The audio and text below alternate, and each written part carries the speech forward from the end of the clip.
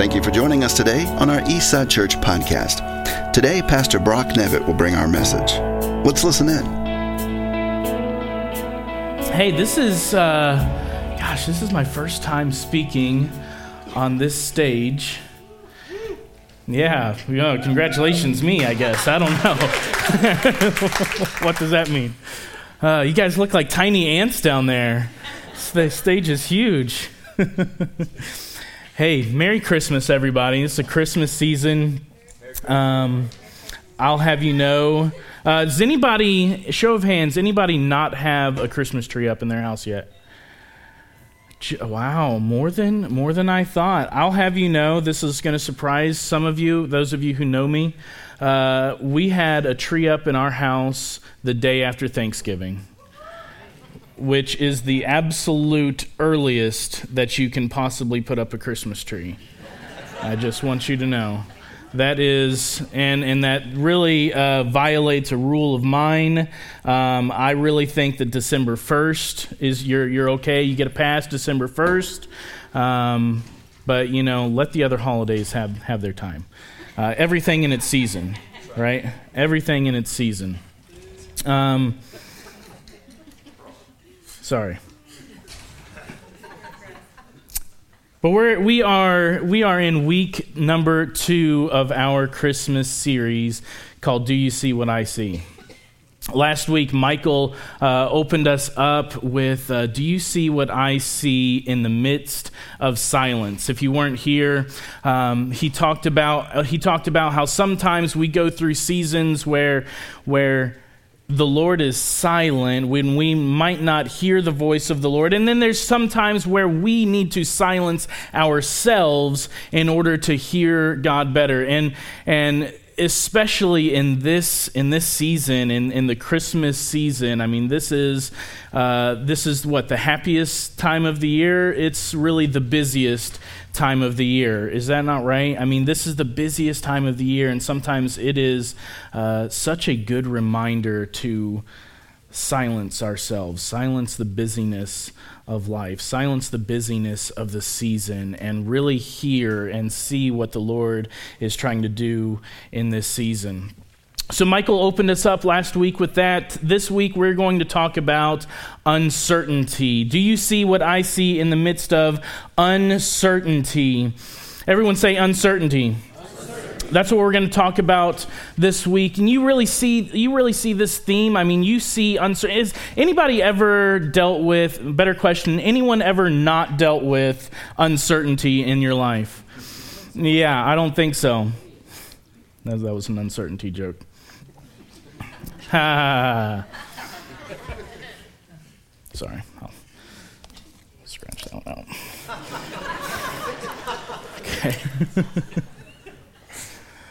No, everybody deals with uncertainty. Everyone deals with uncertain times. Everyone deals with situations where you're not sure what the Lord is trying to do. You're not sure what the Lord is trying to say. You're not sure what the next step in your life is going to be. You're not sure how to make that next step happen. It's all throughout life, and it's all throughout Scripture. We see uncertainty everywhere, and we see uncertainty even in the giants of the faith, even in the most famous Sunday school stories. As you read from Genesis to Revelation, it is all the way through. There's uncertainty everywhere. You think about Noah. I mean, people believe that it might not have ever rained before Noah's time. Do you know that? It might have been the first time that it ever rained when Noah stepped into the ark. Do you think there was uncertainty as he's building that boat? As he's being mocked and ridiculed by his friends and neighbors? I think there was probably uncertainty there. Do you think there was uncertainty with Abraham when the Lord tells Abraham, go, take your family, pack up your things, and go? Where am I going, Lord? I'll tell you when you get there. I feel like Abraham probably dealt with some uncertainty. There's uncertainty all throughout Scripture, and the Christmas story is no different. Y'all want to do a sword drill? We like doing sword drills with the youth. If you don't know, I'm the youth pastor here. We have the youth, the teenagers over at our house every Wednesday, and pretty much every Wednesday we do sword drills. Okay, so if you don't know, this is how sword drills work. I'm going to name a scripture. You're going to go find it in the Bible. The first one to find it wins. Okay, rules. All right, rules. Your Bible has to be closed. Has to be on your lap, hands in the air. On your lap. On your lap, hands in the air. I'm going to name a scripture. First one to get there, I don't know. Yell, Merry Christmas. Okay. All right. Are you ready? Yes. On your mark, get set. Luke chapter 1. Luke chapter 1. I'll play along with you. Oh my goodness. Oh, wow. Who was that? Tori? She said it quick, too. We'll give it to her. Oh, Rachel? Congratulations, Rachel. You can see Brandon after service. He'll give you a prize or something, I think. Okay.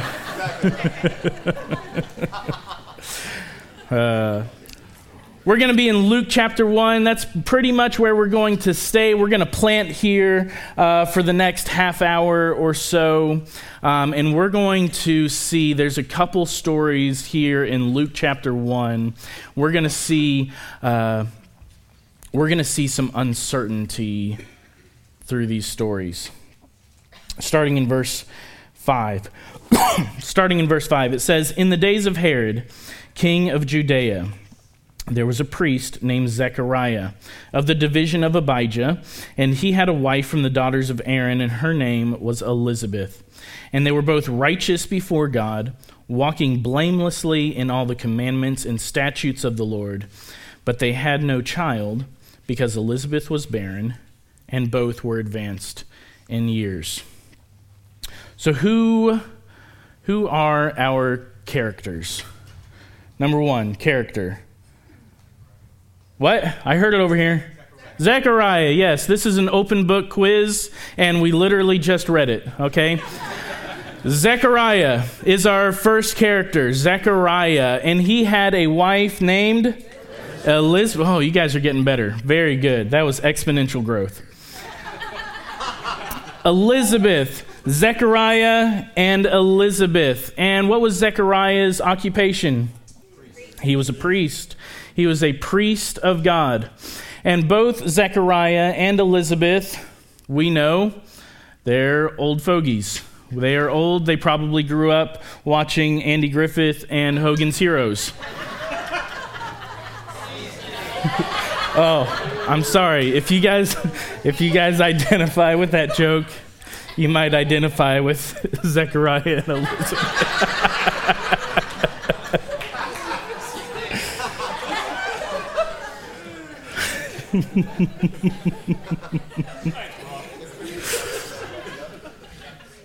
Sorry.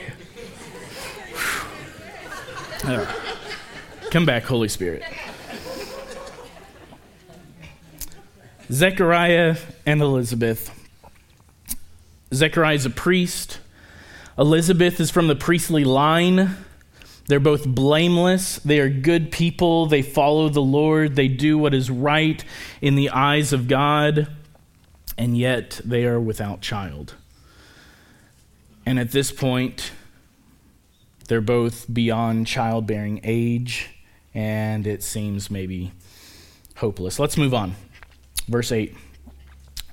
"Now while he was serving as priest before God, when his division was on duty, according to the custom of the priesthood, he was chosen by lot to enter the temple of the Lord and burn incense." Now, let's stop there. Let's talk about incense, because I don't think it's a coincidence what's happening right here. I don't think that, I don't think it's a coincidence that Zechariah's name was chosen by lot. Chosen seemingly at random, right? I don't think that's a coincidence. I don't think it's a coincidence that it was chosen by lot to perform this ritual of burning incense. I don't think that was a coincidence, and you'll see why here in a second. If you know anything about this ritual, I had to do a little bit of research. So biblical scholars in the room, you can fact check me maybe. But I had to do a little bit of research on what this means, what this looks like. What is burning incense, and what does that ritual really look like? And I found out that the priest would burn incense twice a day. They would do it twice a day, morning and evening. That's when they would do it. And someone is chosen. They're chosen kind of at random, maybe their name is drawn out of a hat. This person, in this case it's Zechariah, is going to perform the ritual of burning the incense in the temple of God. And so what he does is he takes the burning coals, he takes one of the coals out of the from the altar of burnt offering. He takes one of the coals out of there, and that's what he's going to use to ignite to light the incense and release that aroma. He takes that coal, he brings it from outside at the altar there. He brings it into the temple. And if you know anything about the temple, you know that there's different levels as you progress through the temple. There's these different levels, and as you progress through from one to the next, it goes, it increases in its sacredness, I guess you would say. It increases in holiness.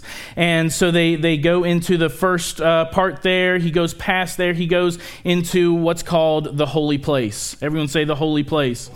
He goes into the holy place. If you go past the holy place, past that is what's called the most holy place. They were very creative.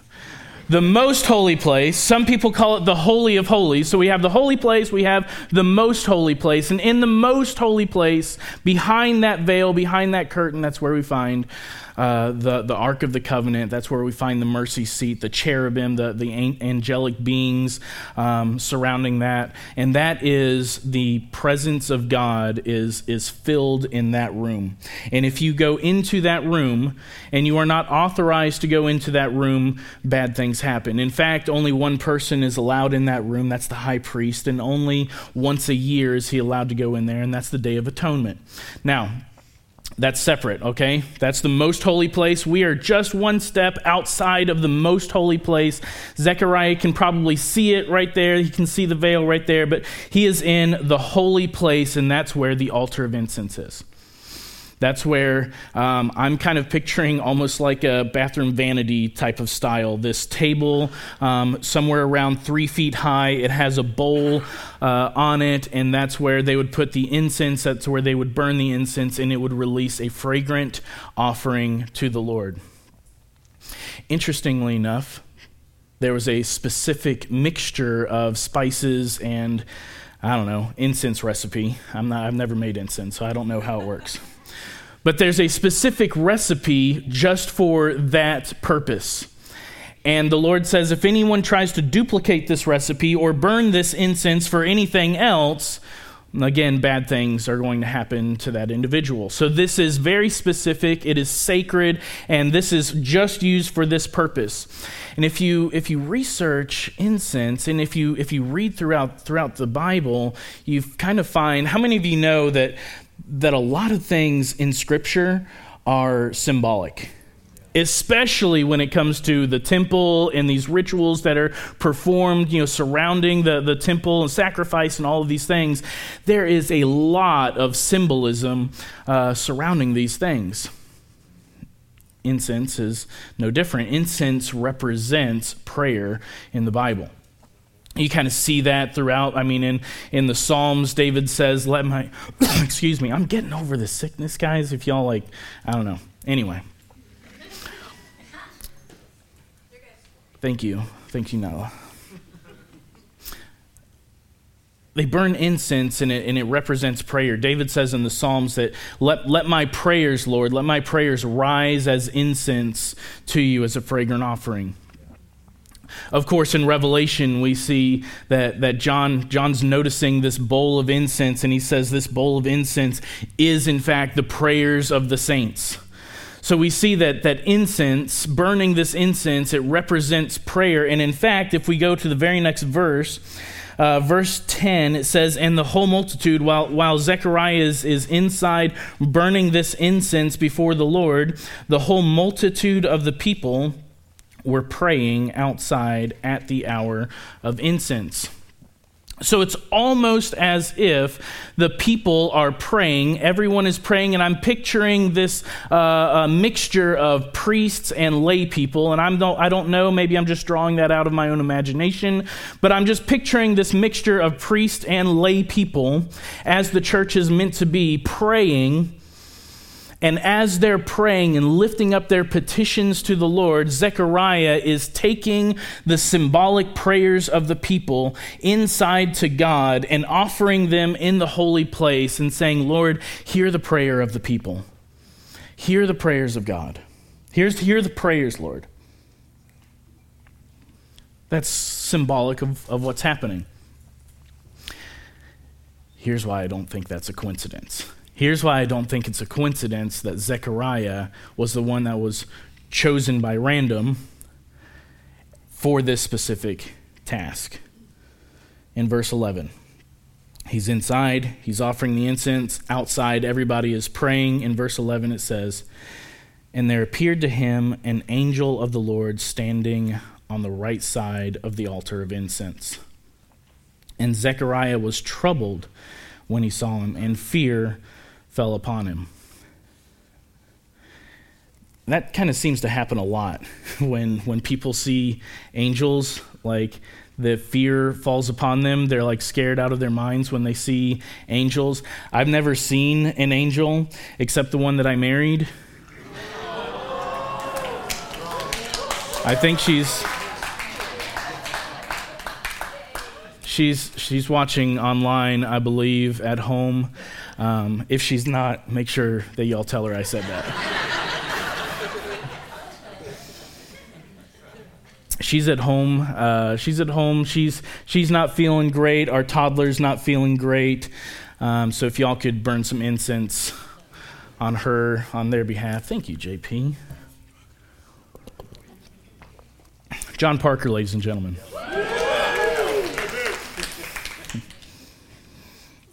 So I've never seen an angel, but after hearing all of this, I'm not sure that I want to. They sound terrifying.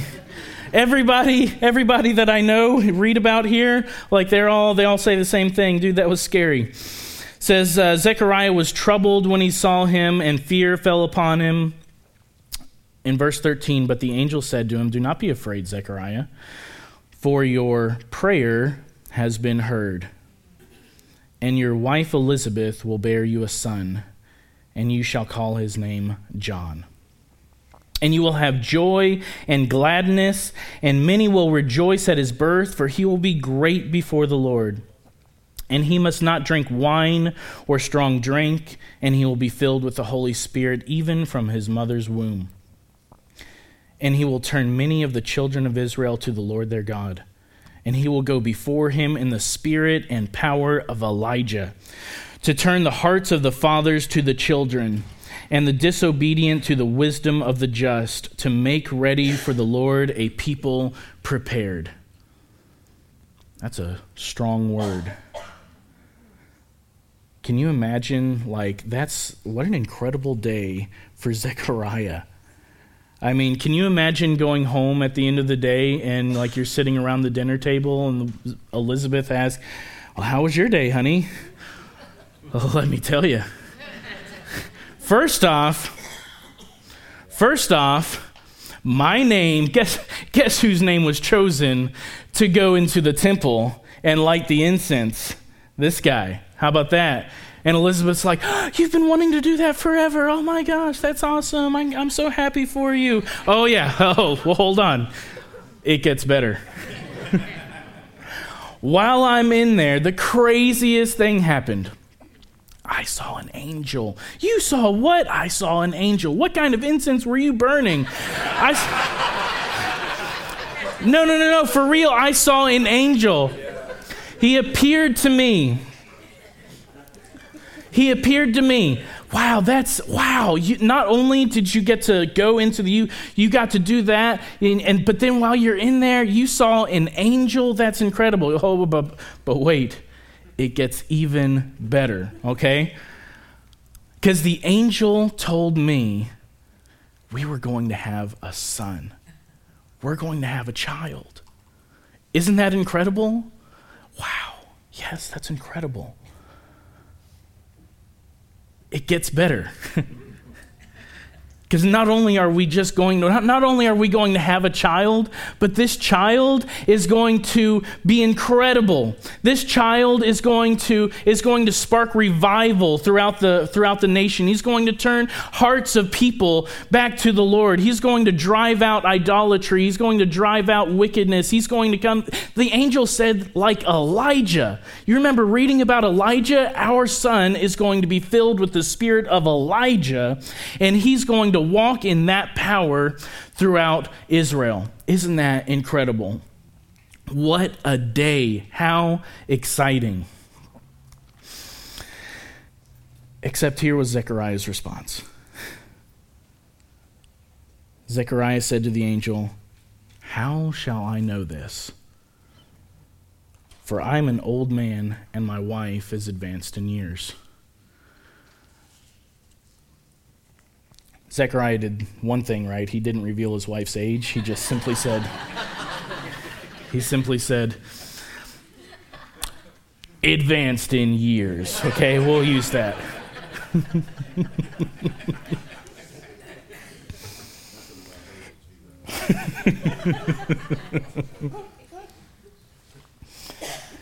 Zechariah doesn't give quite the response that the angel's looking for. Doesn't give quite the excitement that Gabriel had expected. But can you really blame him? I mean, on one hand, he just saw an angel while he's performing this ritual of offering the prayers to the Lord. That's pretty incredible. But on the other hand, he's been praying for a long time and not seeing any results. I don't know how long he'd been praying, but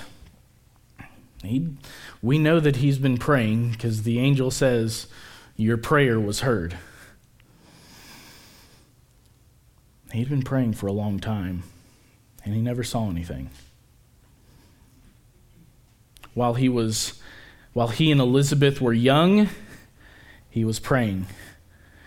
And as they're getting older, he's still praying. And he's believing, and he has faith. God, you can do this. I know you can do this. We want a child, Lord. Give us a child, Lord.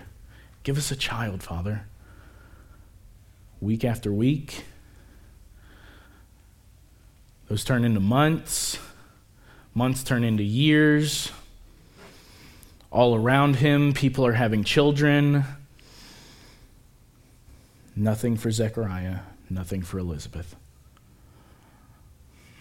We're getting older, Lord. If you're going to do something, please. You got to do something now, God. I'm still praying. I'm still believing.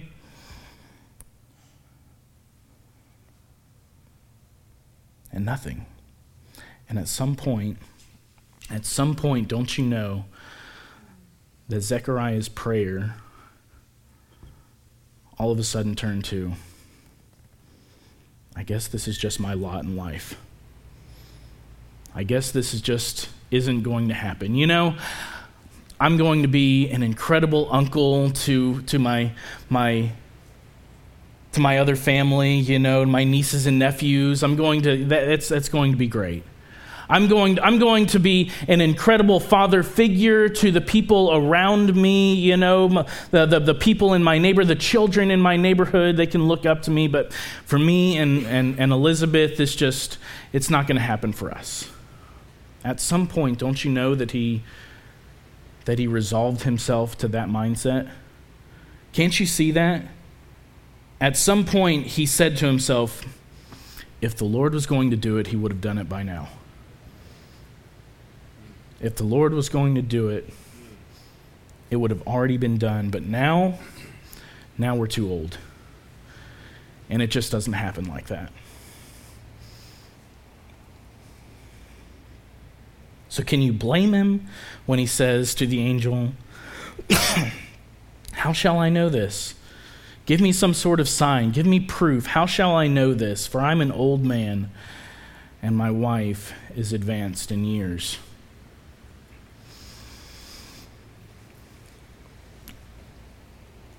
So the angel Gabriel gives him a word, an incredible word, something that he's been praying for so long, and uncertainty creeps in. Nothing wrong with uncertainty. Nothing necessarily wrong with uncertainty until that uncertainty turned into doubt. And he began to doubt what the angel was saying. I don't really believe this. I don't really believe what you're saying here. Let me ask you a question. Let me make it a little bit more personal. I don't know if I really need to, because some of you are already asking yourself this question. What have you been believing for? What have you been praying for? There's some people in this room that you've been praying for something for a long time. You've been praying for something for a long time and you haven't seen any results. Where are you, Lord? What are you doing? Last week, Michael talked about silence. You've been praying for a long time, and there's nothing but silence. You've been praying for a long time, and you don't see any results. You might be praying for healing. You might be praying for salvation of a loved one. You might be praying for financial breakthrough. I don't know what you're praying for. There's something that you've been praying for a long time, and you know it. It's right here at the top of your brain. You know what that thing is, and I want to tell you, don't stop praying. Don't stop praying. Because you have no idea. When that thing becomes impossible to you, when that thing looks like, no, it's never going to happen, when that thing looks like, no, that's just my lot in life, it's impossible at this point, don't you know that the Lord works impossible things? Don't you know that he's a God of miracles? And that, when things look absolutely like there's no possibility of this thing happening, like that's when the Lord will decide to do something. Listen, I don't want to say that it's actually going. I don't want to say that your healing is coming today. I don't want to tell you that your healing is coming tomorrow. I'm not even going to tell you that your healing is coming on this side of eternity, but I know that your healing is coming. I know it's coming. Don't stop. Don't stop. And don't let your heart become calloused by unbelief, to the point where when the Lord gives you a promise for something, your uncertainty turns into doubt. Let the Lord find you in a moment of faith, not in a moment of doubt. But I have good news. We're going to get to the angel's response here in a second, but I have really good news. Even through Zechariah's doubt in that moment, the Lord didn't take his promise away. Isn't that cool? Even through his doubt. And it's almost as if, because Zechariah had been praying for so long, it's almost as if when he prayed, it's as if his faith in that moment as a younger man, it's as if his faith in that moment was strong enough to propel the promises of God into fulfillment even through his doubt. It's propelling it through his doubt in his older years, his faith in his younger years. Is that incredible? That's pretty cool to me. It's almost as if when the Lord speaks a word, even though you doubt it, it's almost as if that word is not going to return void. That it's going to actually accomplish what it was sent out to do. Yeah. It's pretty cool to me. So how shall I know this? For I'm an old man and my wife is advanced in years. And the angel answered him, "Bro, are you serious?" I mean,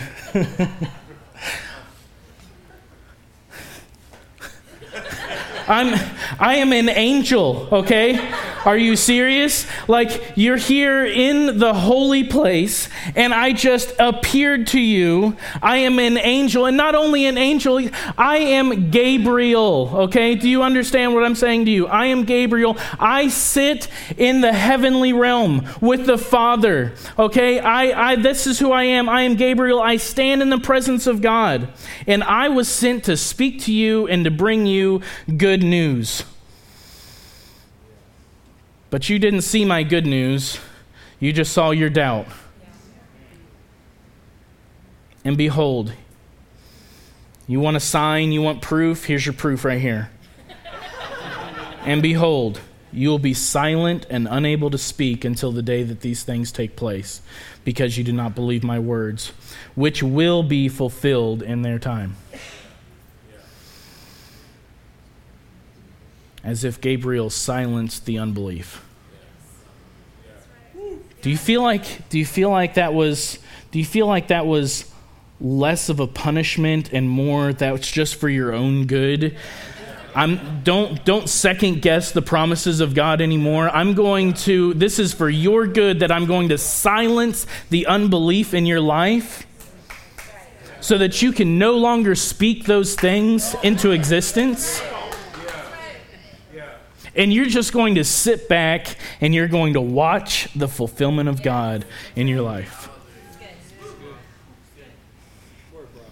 And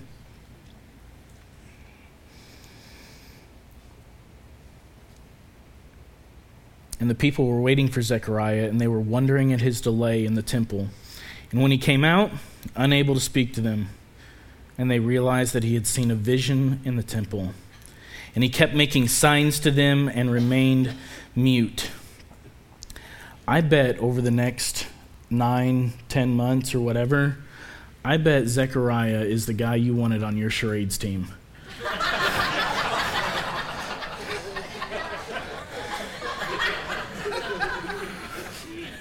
I bet he got really good at it.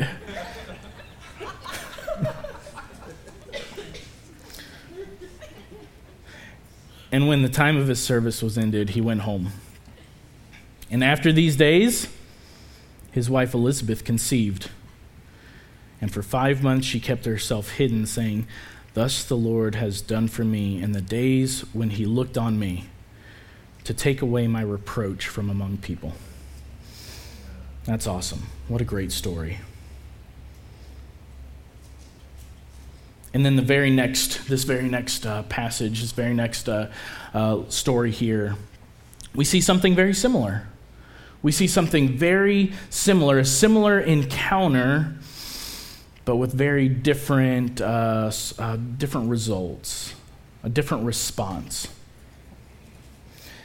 In verse 26, it says, "In the 6th month, the angel Gabriel was sent from God to a city of Galilee named Nazareth, to a virgin betrothed to a man whose name was Joseph, of the house of David. And the virgin's name was Mary.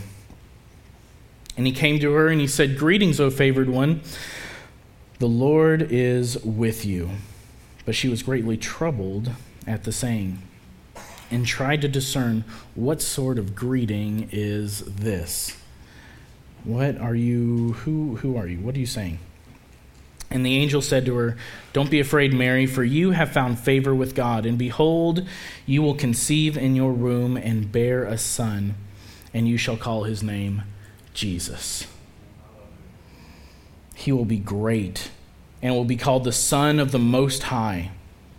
And the Lord God will give to him the throne of his father David, and he will reign over the house of Jacob forever, and of his kingdom there will be no end." Amen? Yes. And then Mary has a chance to respond. See how this is very similar? I mean, this is an incredibly similar encounter right here. An angel shows up seemingly out of nowhere. He gives a word about a child to be born, and equally impossible. A little bit different reason for the impossibility, but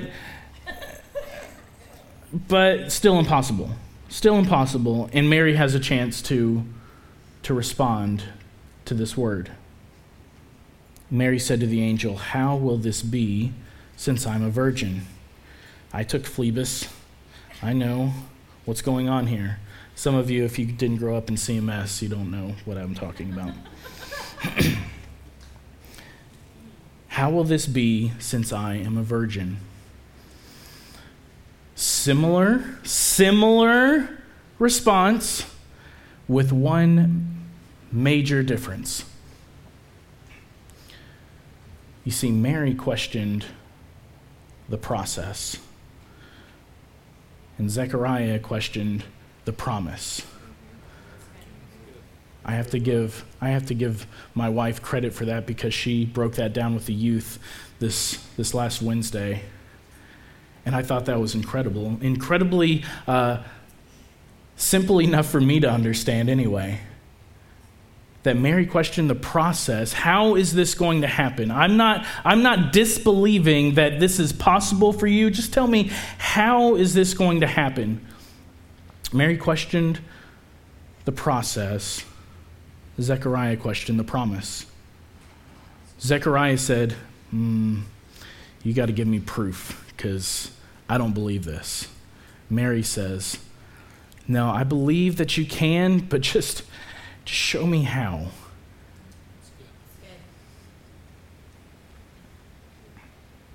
You think Mary had uncertainty in that moment? Mary had uncertainty, but instead of her uncertainty leading her to doubt, her uncertainty led her to faith.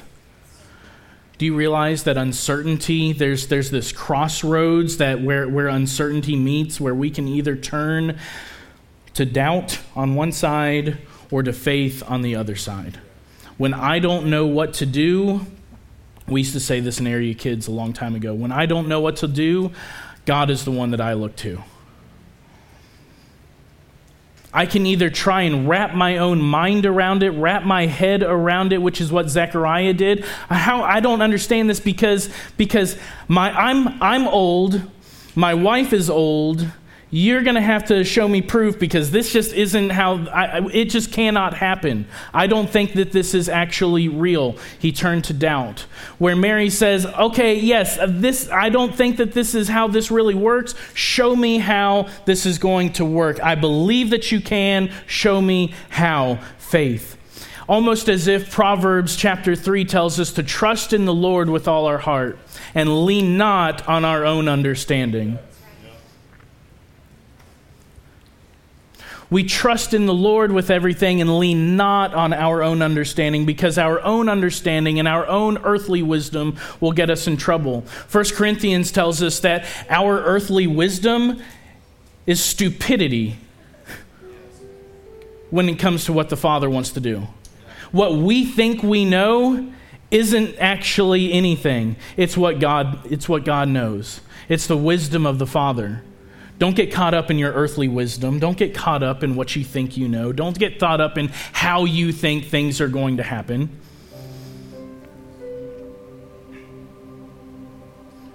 It's okay to be uncertain. That's fine. In fact, in some ways, it's good to be uncertain. Because when you're uncertain, you don't even have your own understanding to lean on.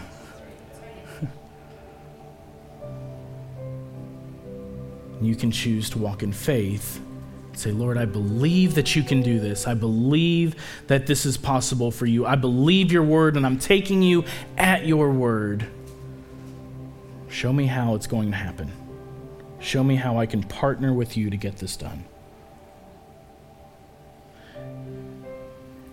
And as I close, I want to go back to one thing that I found very interesting as I was studying this out.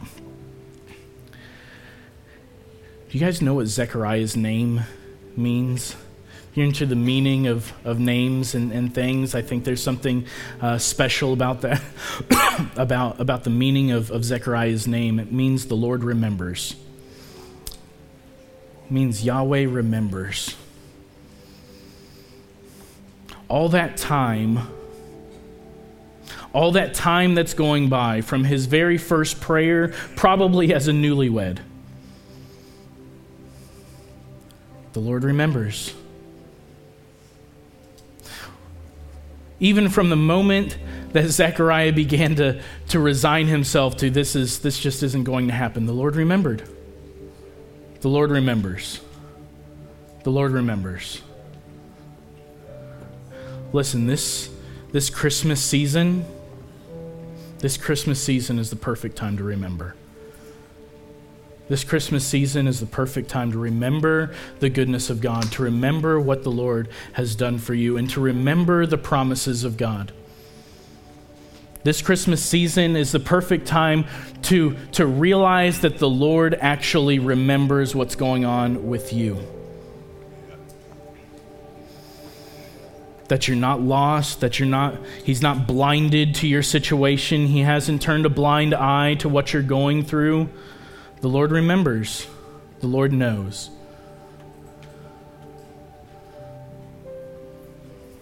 And I realize that this could be a difficult time.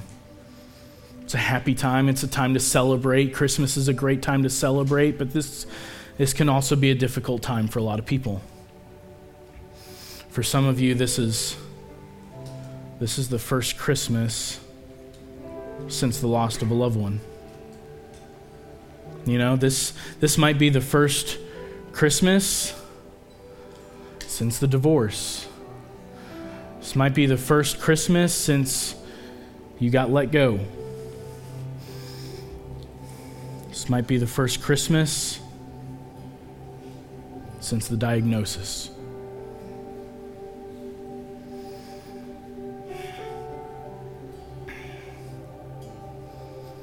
This might be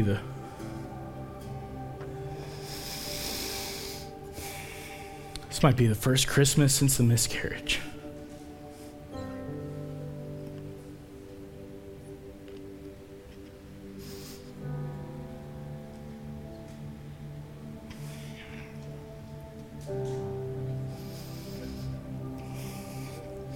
But the Lord remembers.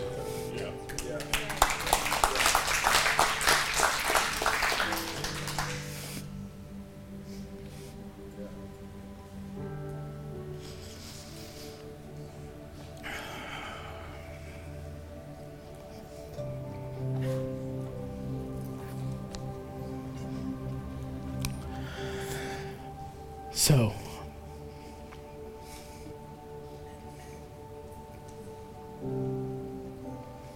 this Christmas, remember. It's a great time to silence the busyness of life, to silence the busyness of our Christmas schedule, and to remember what the Lord is doing, to see what the Lord is doing around us. And in the midst of uncertainty in this time, remember. In the midst of uncertainty, in the midst of this hardship, in the midst of pain, in the midst of uncertainty, do you see what I see? Do you see what I see?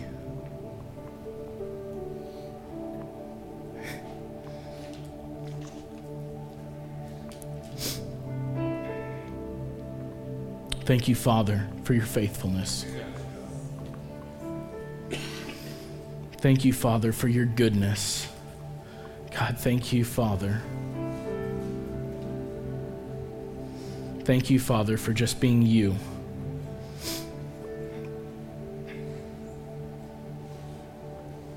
Amen. Amen. Thanks for joining us today for our podcast. Eastside Church exists to help people encounter Jesus, be equipped to grow, and engage their community. For more information, please go to our website at eastsidechurch.co.